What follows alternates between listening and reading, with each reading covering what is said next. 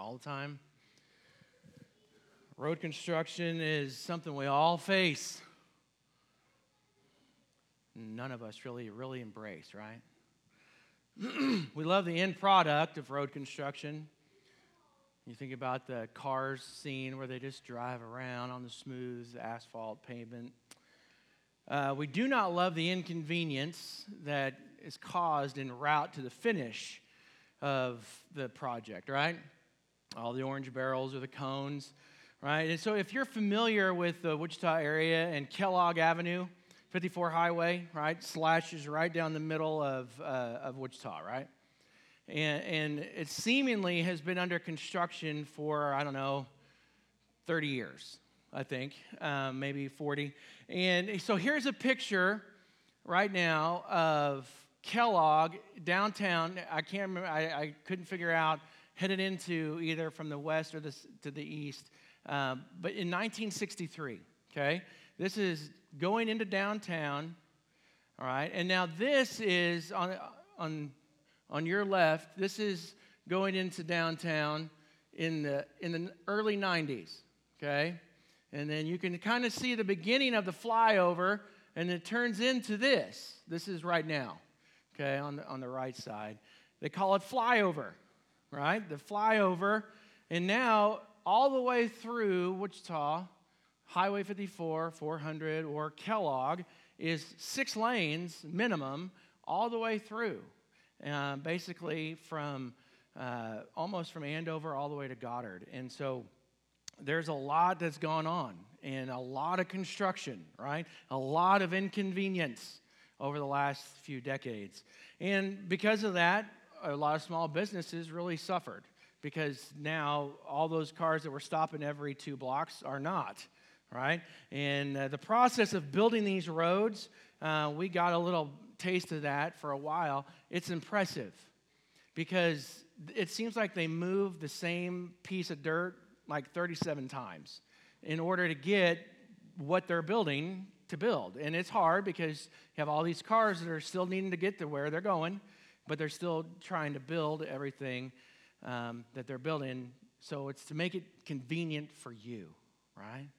Same's true if you watch a skyscraper being built, right? It's not as inconvenient for us because that's going up. But think about building a skyscraper in New York City with all the millions of people that are around you. Think about a cruise ship being built in a harbor, okay? All the intricate things that go on around that. These massive sports stadiums that are being built. There's just a lot of little things that have to go on. Massive construction projects, okay, that are taken on, and there's so much that goes into it. So many little details that help create and shape and make those massive projects. The cost is important, okay? We talked about that last week. You got to count the cost, okay? The process, like the steps that you take to get to the end. For example, we're going to have to reroute traffic here. We're going to have to do this. Who's going to be involved? Okay, because there's going to have to be more than 2 or 3 people that are involved in order to make this work. Okay, how long is it going to take? That's what everybody wants to know. When's it going to be over? That's all I care about. Okay, and when it's done, after the finished product, there's still constant little tweaks and maintenance that have to be done, just like your house, right? You got to constantly, because from time to time, a pothole is going to show up in that brand new road, right? 6 to 7 times a week, a water main break is going to happen. You know, depending on where you live. No, I'm not throwing shade or anything, but you have to paint your house every few years, right? You have to replace a window from time to time. There are things that you have to do to help maintain the very new project because it's not new anymore, right? And that continues to help mold and shape the thing that you built. So those things are important. And most likely, you feel like this project that maybe you built is really never ever finished. Well, today as we wrap up talking about the way of the cross and the process that Jesus was taking to walk his disciples into shaping them into the followers that they were going to become. okay? He was taking them from being like these fledgling freshman-level disciples into something bigger and greater. And that's what we want to focus on the rest of the day. That first of all, God is making us what He's called us to be. He's shaping us and making us into what He wants us to be. And then He's willing to reshape us and to polish some of the rough spots off when we get some of those kinks and potholes, right? He's willing to do that. Because we are His masterpiece, right? Created in His image. And unlike road construction or building skyscrapers or these big sports stadiums, things like that, where there's all kinds of different methods that you can use to build these construction projects, disciples or Jesus followers are built the same. All disciples are built the same. They're built in the image of God. So we find that out. We go back to the beginning, okay? Like the very beginning. Like before there was a beginning, all right? And if you go into Genesis, you don't have to turn there because I will do it for you, okay? Genesis chapter 1, like that's the beginning, right? The very first book of the Bible in chapter 1. And it was just God. Literally. The triune God, God the Father, God the Son, God the Holy Spirit. We don't have time to unpack all that today. Just the triune God. They were all there. And what were they doing? They were creating. They were making stuff, right? They were creating sun, moon, and stars. And they were creating things like day and night and plants and animals. And at the end of each day, God would look back at the things they created and they're like, that's good, right? That was good. Oh, like that's good. And at the end of each day, after finishing making stuff and noticing it was good, he got to day 6, all right? And in Genesis chapter 1, verse 26, we see that God created people. And there's something new. There's something different about them. And so this is what verse 26 says. Then God said, let us make mankind. That's how we know there was more than just God. There was God the Father, God the Son, God the Holy Spirit, because there was an us there. Let us make mankind in our image, in our likeness, so that they may rule over the fish in the sea, and the birds in the sky, and over the livestock, and all the wild animals, and over all the creatures that move along the ground. So God created mankind in His own image. In the image of God, He created them. Male and female, He created them. God created people in His image. You think about that for a minute? As God was wrapping up His week-long building project, which if you're a DIYer, which God was, right? He built it Himself. So you're doing this week-long DIY project, which really never takes a week. It usually takes 4 if we do it the right way. We go back to Sutherland's 8 times. That's the way it works, right? But He gets to the end of this week-long building project that we know as the world, right? That He just spoke into existence. He made humans in His own likeness, to look and to be like Him. He made you. He made me. To look and to be like Him. That's pretty humbling. That you look like God. Meaning that in the beginning, God had you in mind. More on that in just a minute. So, upon your existence, whenever that happened, right, because of whose image you were created in, you have value beyond what the world can offer. Does that make sense? You are God's prized creation, so much so that He created you in His image, to look and be like him. In Ephesians chapter 2, the Apostle Paul talks about this. He refers to God, he refers to Jesus' followers as God's handiwork. In some translations, he calls people, to Jesus' followers, as his masterpiece, okay? And a masterpiece in the art world, a masterpiece typically refers to something that has priceless value, right? A masterpiece. So thinking about this masterpiece idea and what God is making us to be and as the followers that he has called us to be, it made me think about some of the different types of artworks that we consider a masterpiece. So do you remember a fine arts class? Did you take fine arts class? Okay, good. Whoa. This is going to be rough then. So let's see if you remember. This is the first one.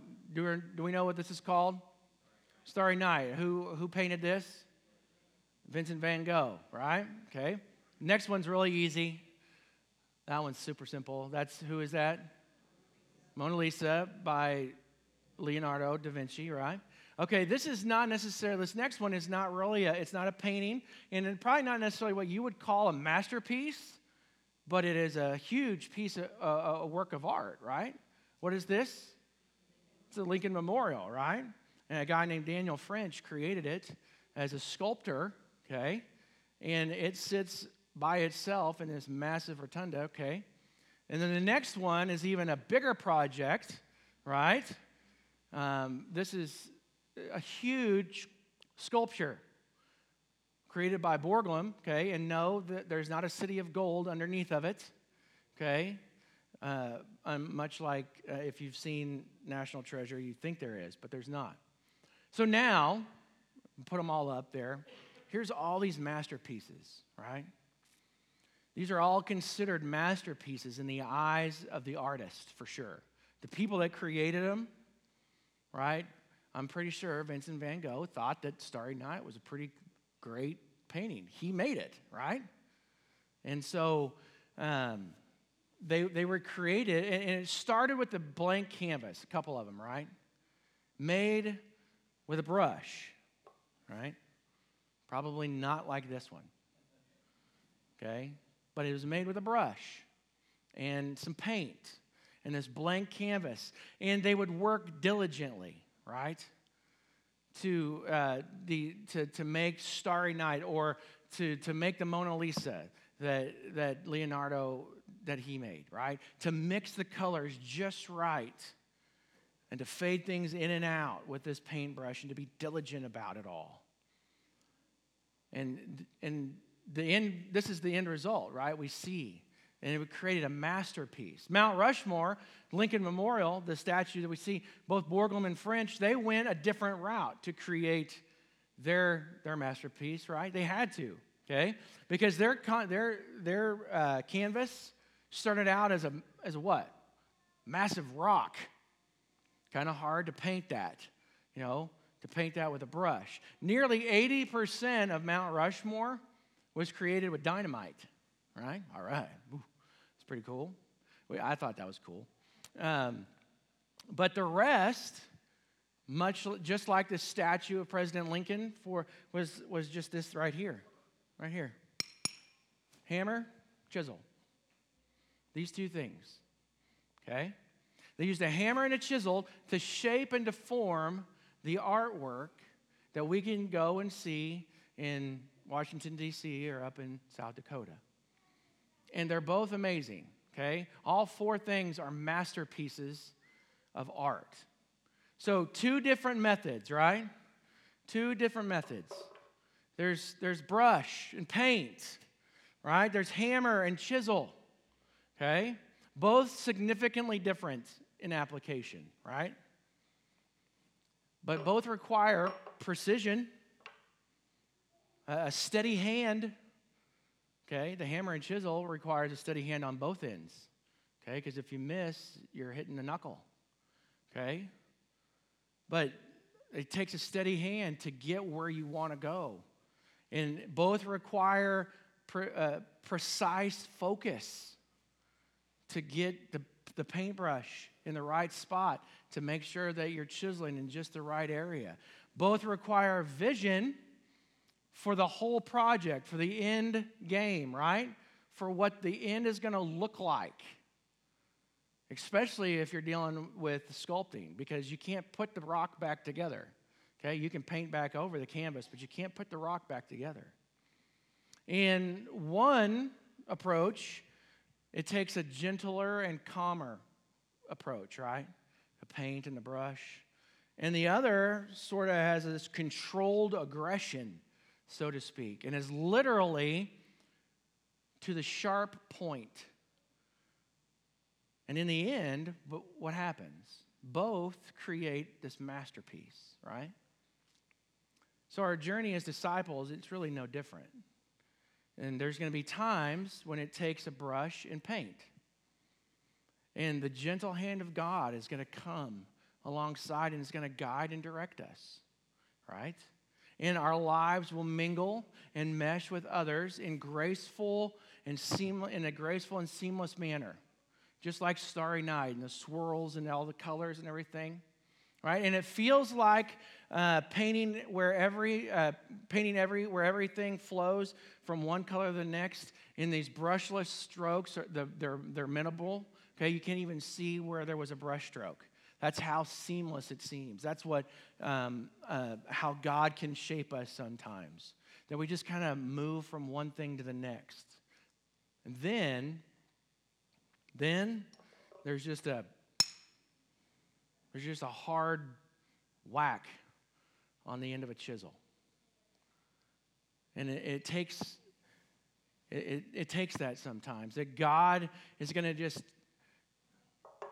take the tool that chips away all the stuff that doesn't belong. Right? The big chunks of our old life that fall away at the beginning. Because the point of the chisel is a little more blunt, and the more blunt, the bigger the crack in the rock is going to make, and the bigger the chunk is going to fall off. The sharper the point, the more precise the cut is going to make. So then when the chisel gets a little smaller, the point gets a little bit sharper, and then begins to take shape in the things that in the details of our life. They're just like the details in the rock.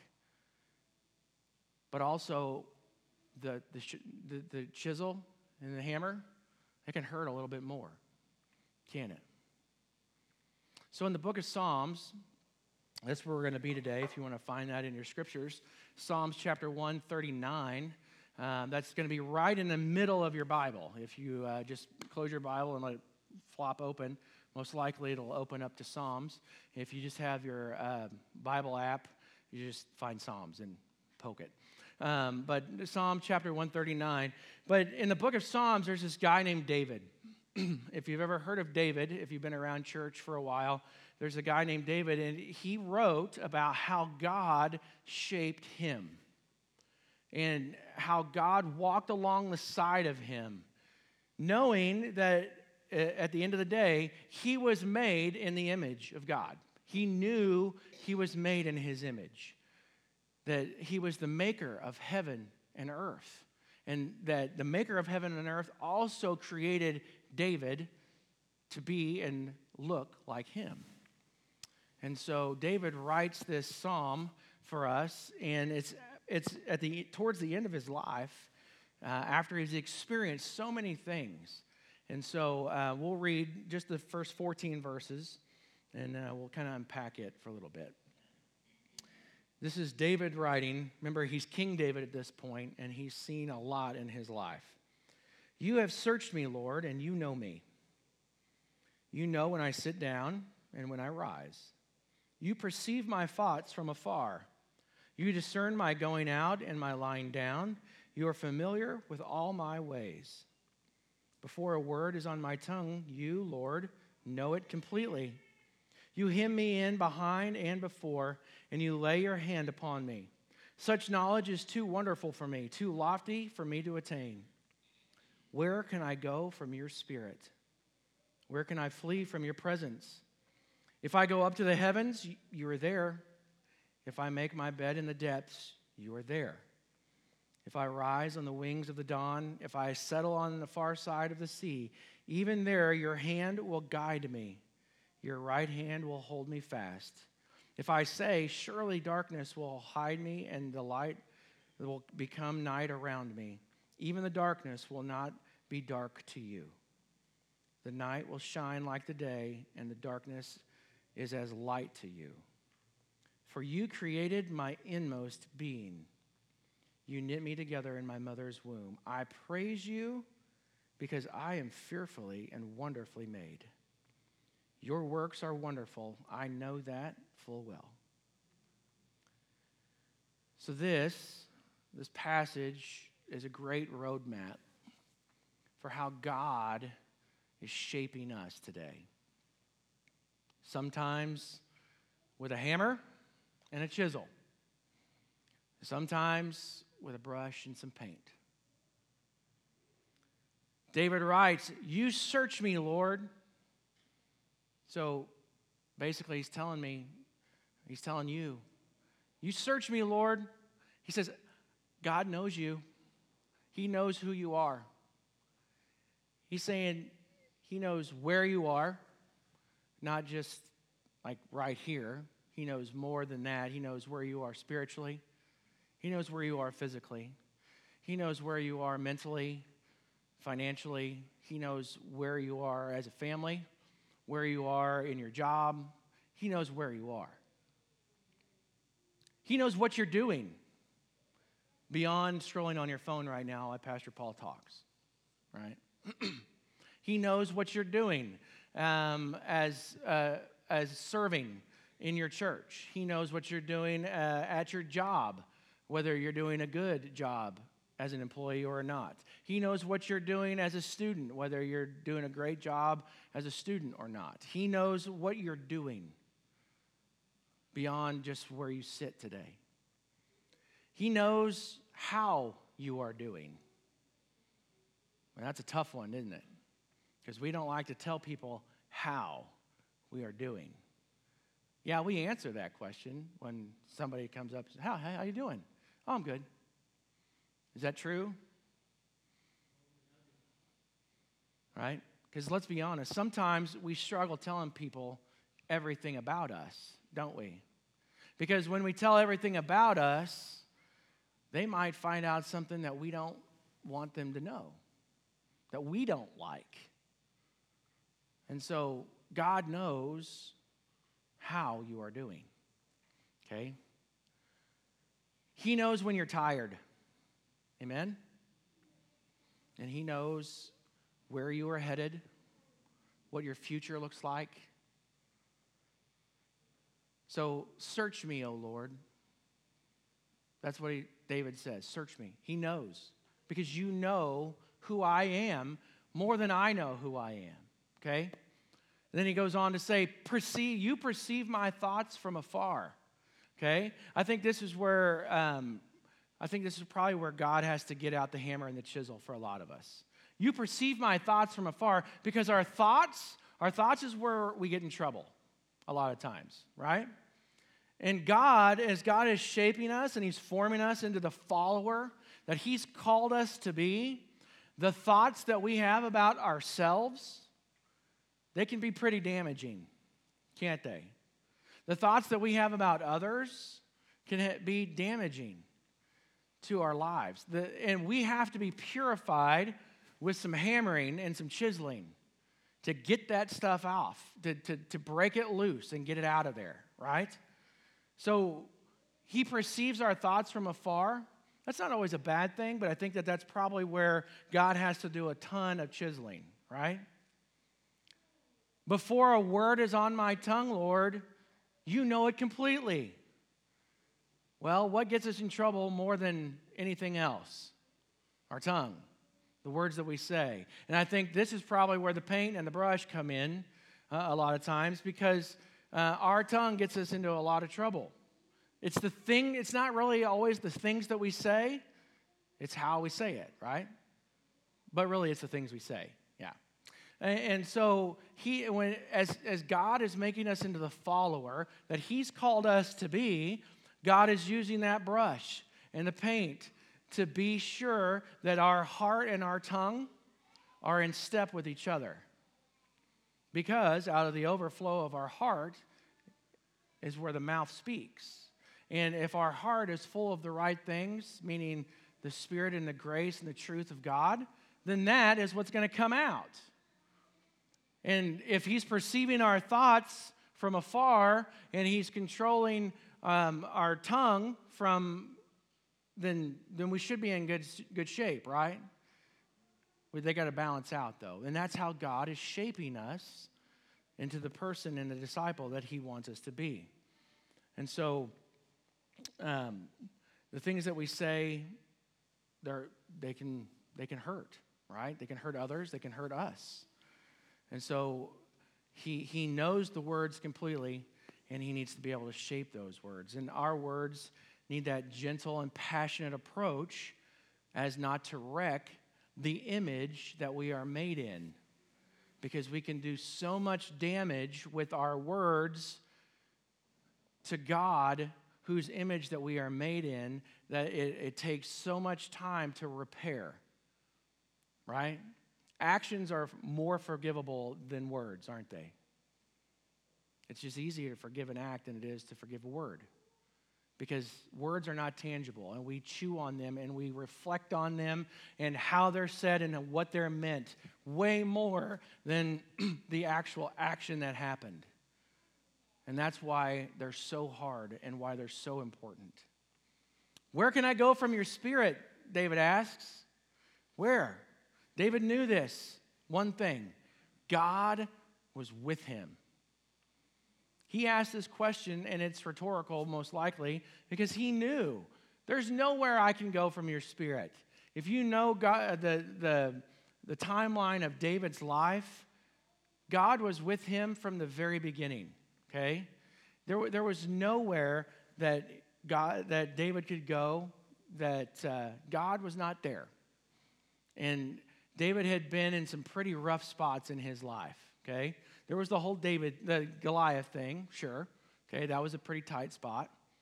But for a while, David had a price on his head, okay? Because he, as a little boy, where God was with him, was anointed as the next king of Israel. God's choice. He was God's choice. So God was with him. And as he grew up, he killed Goliath, and Saul really liked him, and he found out that was God's choice for king. And so there was a price on David's head. And he spent a lot of time of his life on the run. Tight spot, but God was with him, right?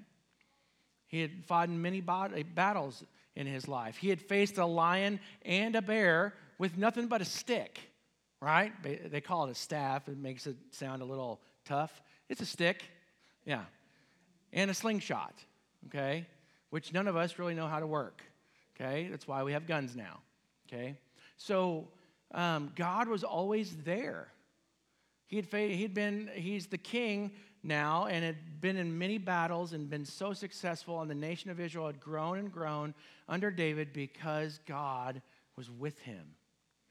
And of course, this also meant that the hammer and the chisel had to come out, because there was a time, when God, God was there when David failed as well.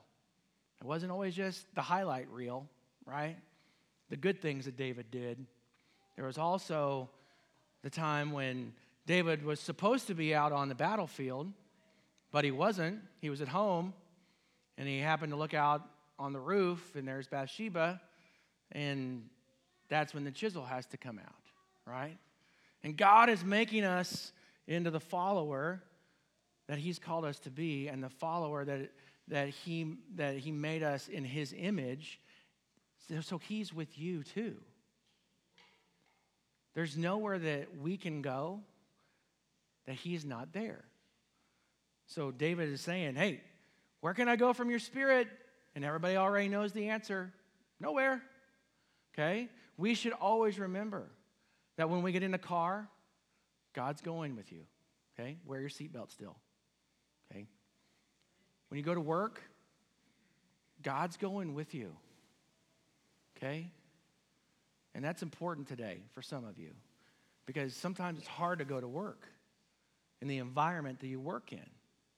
Maybe the person, that person that you work with, maybe that's what you need God to be there for, to protect them from you. I don't know. Okay? But when you go to work, God is going with you. When you go to school, praise God, God is going with you. Because our kids go to school in a world of hurt sometimes. And God needs to be there to protect each one of them.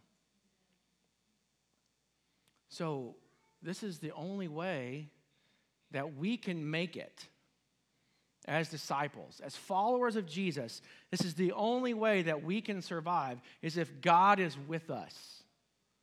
Ask David, right? So that last verse that we read, David finally just sums everything up. I praise you because I am fearfully and wonderfully made. Your works are wonderful. I know that full well. David, he just takes a praise break, right?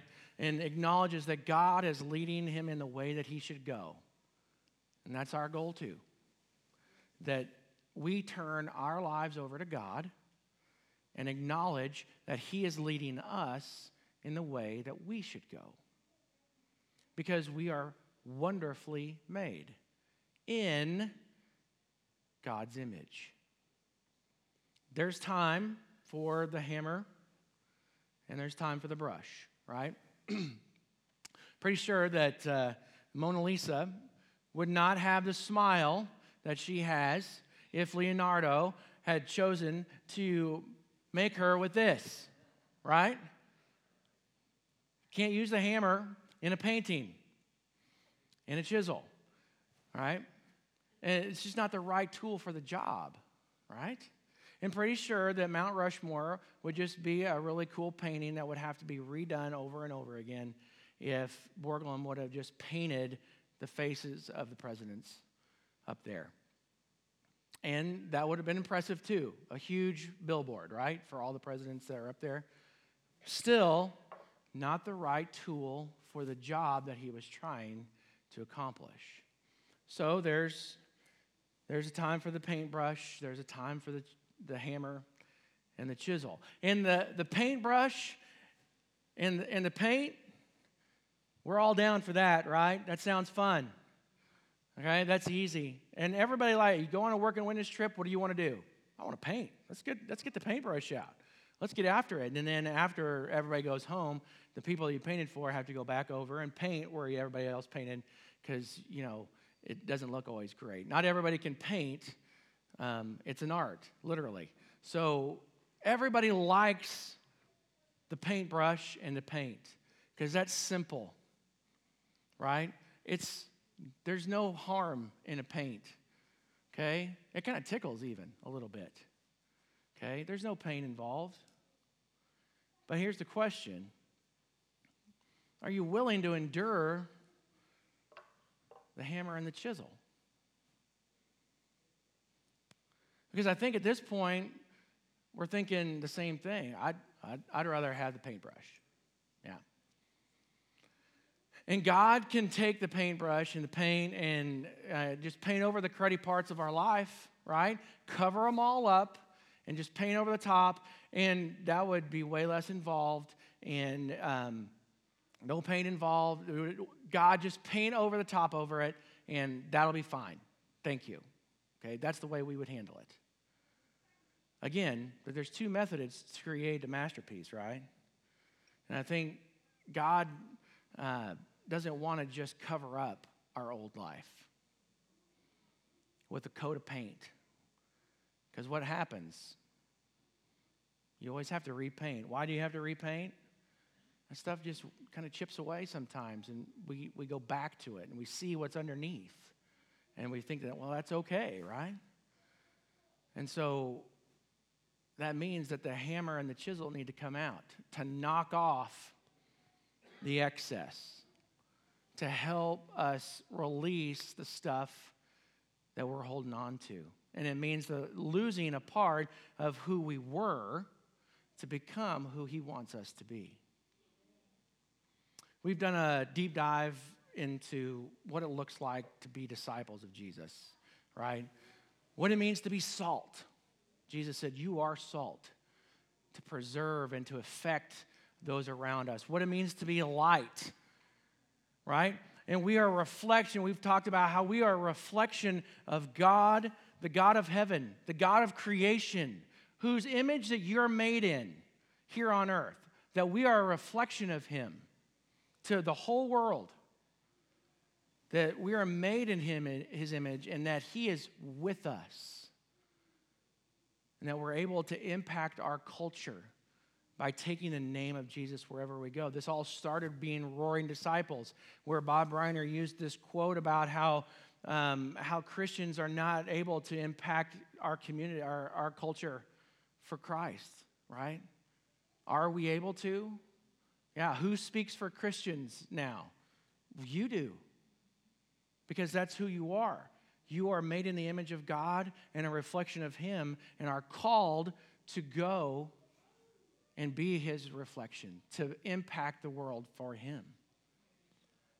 And we do that by practicing and living out our relationship with Jesus, all while sharing that life and that relationship with others. That is disciples that are making discipleship to heart, just as Jesus did when he was here on the earth.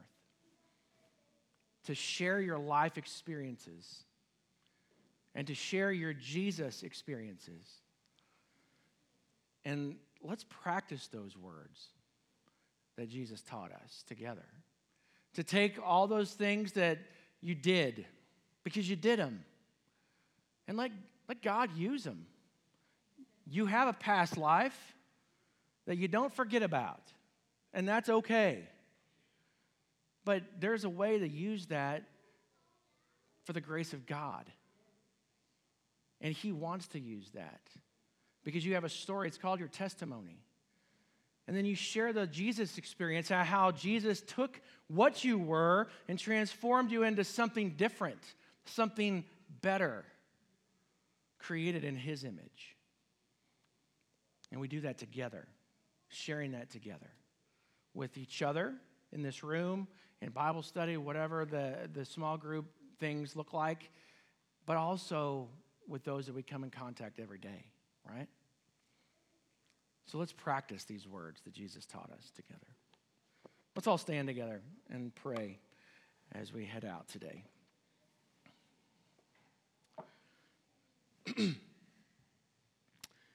Heavenly Father, as we head into your world, we just ask for the courage that it takes to share your love with others.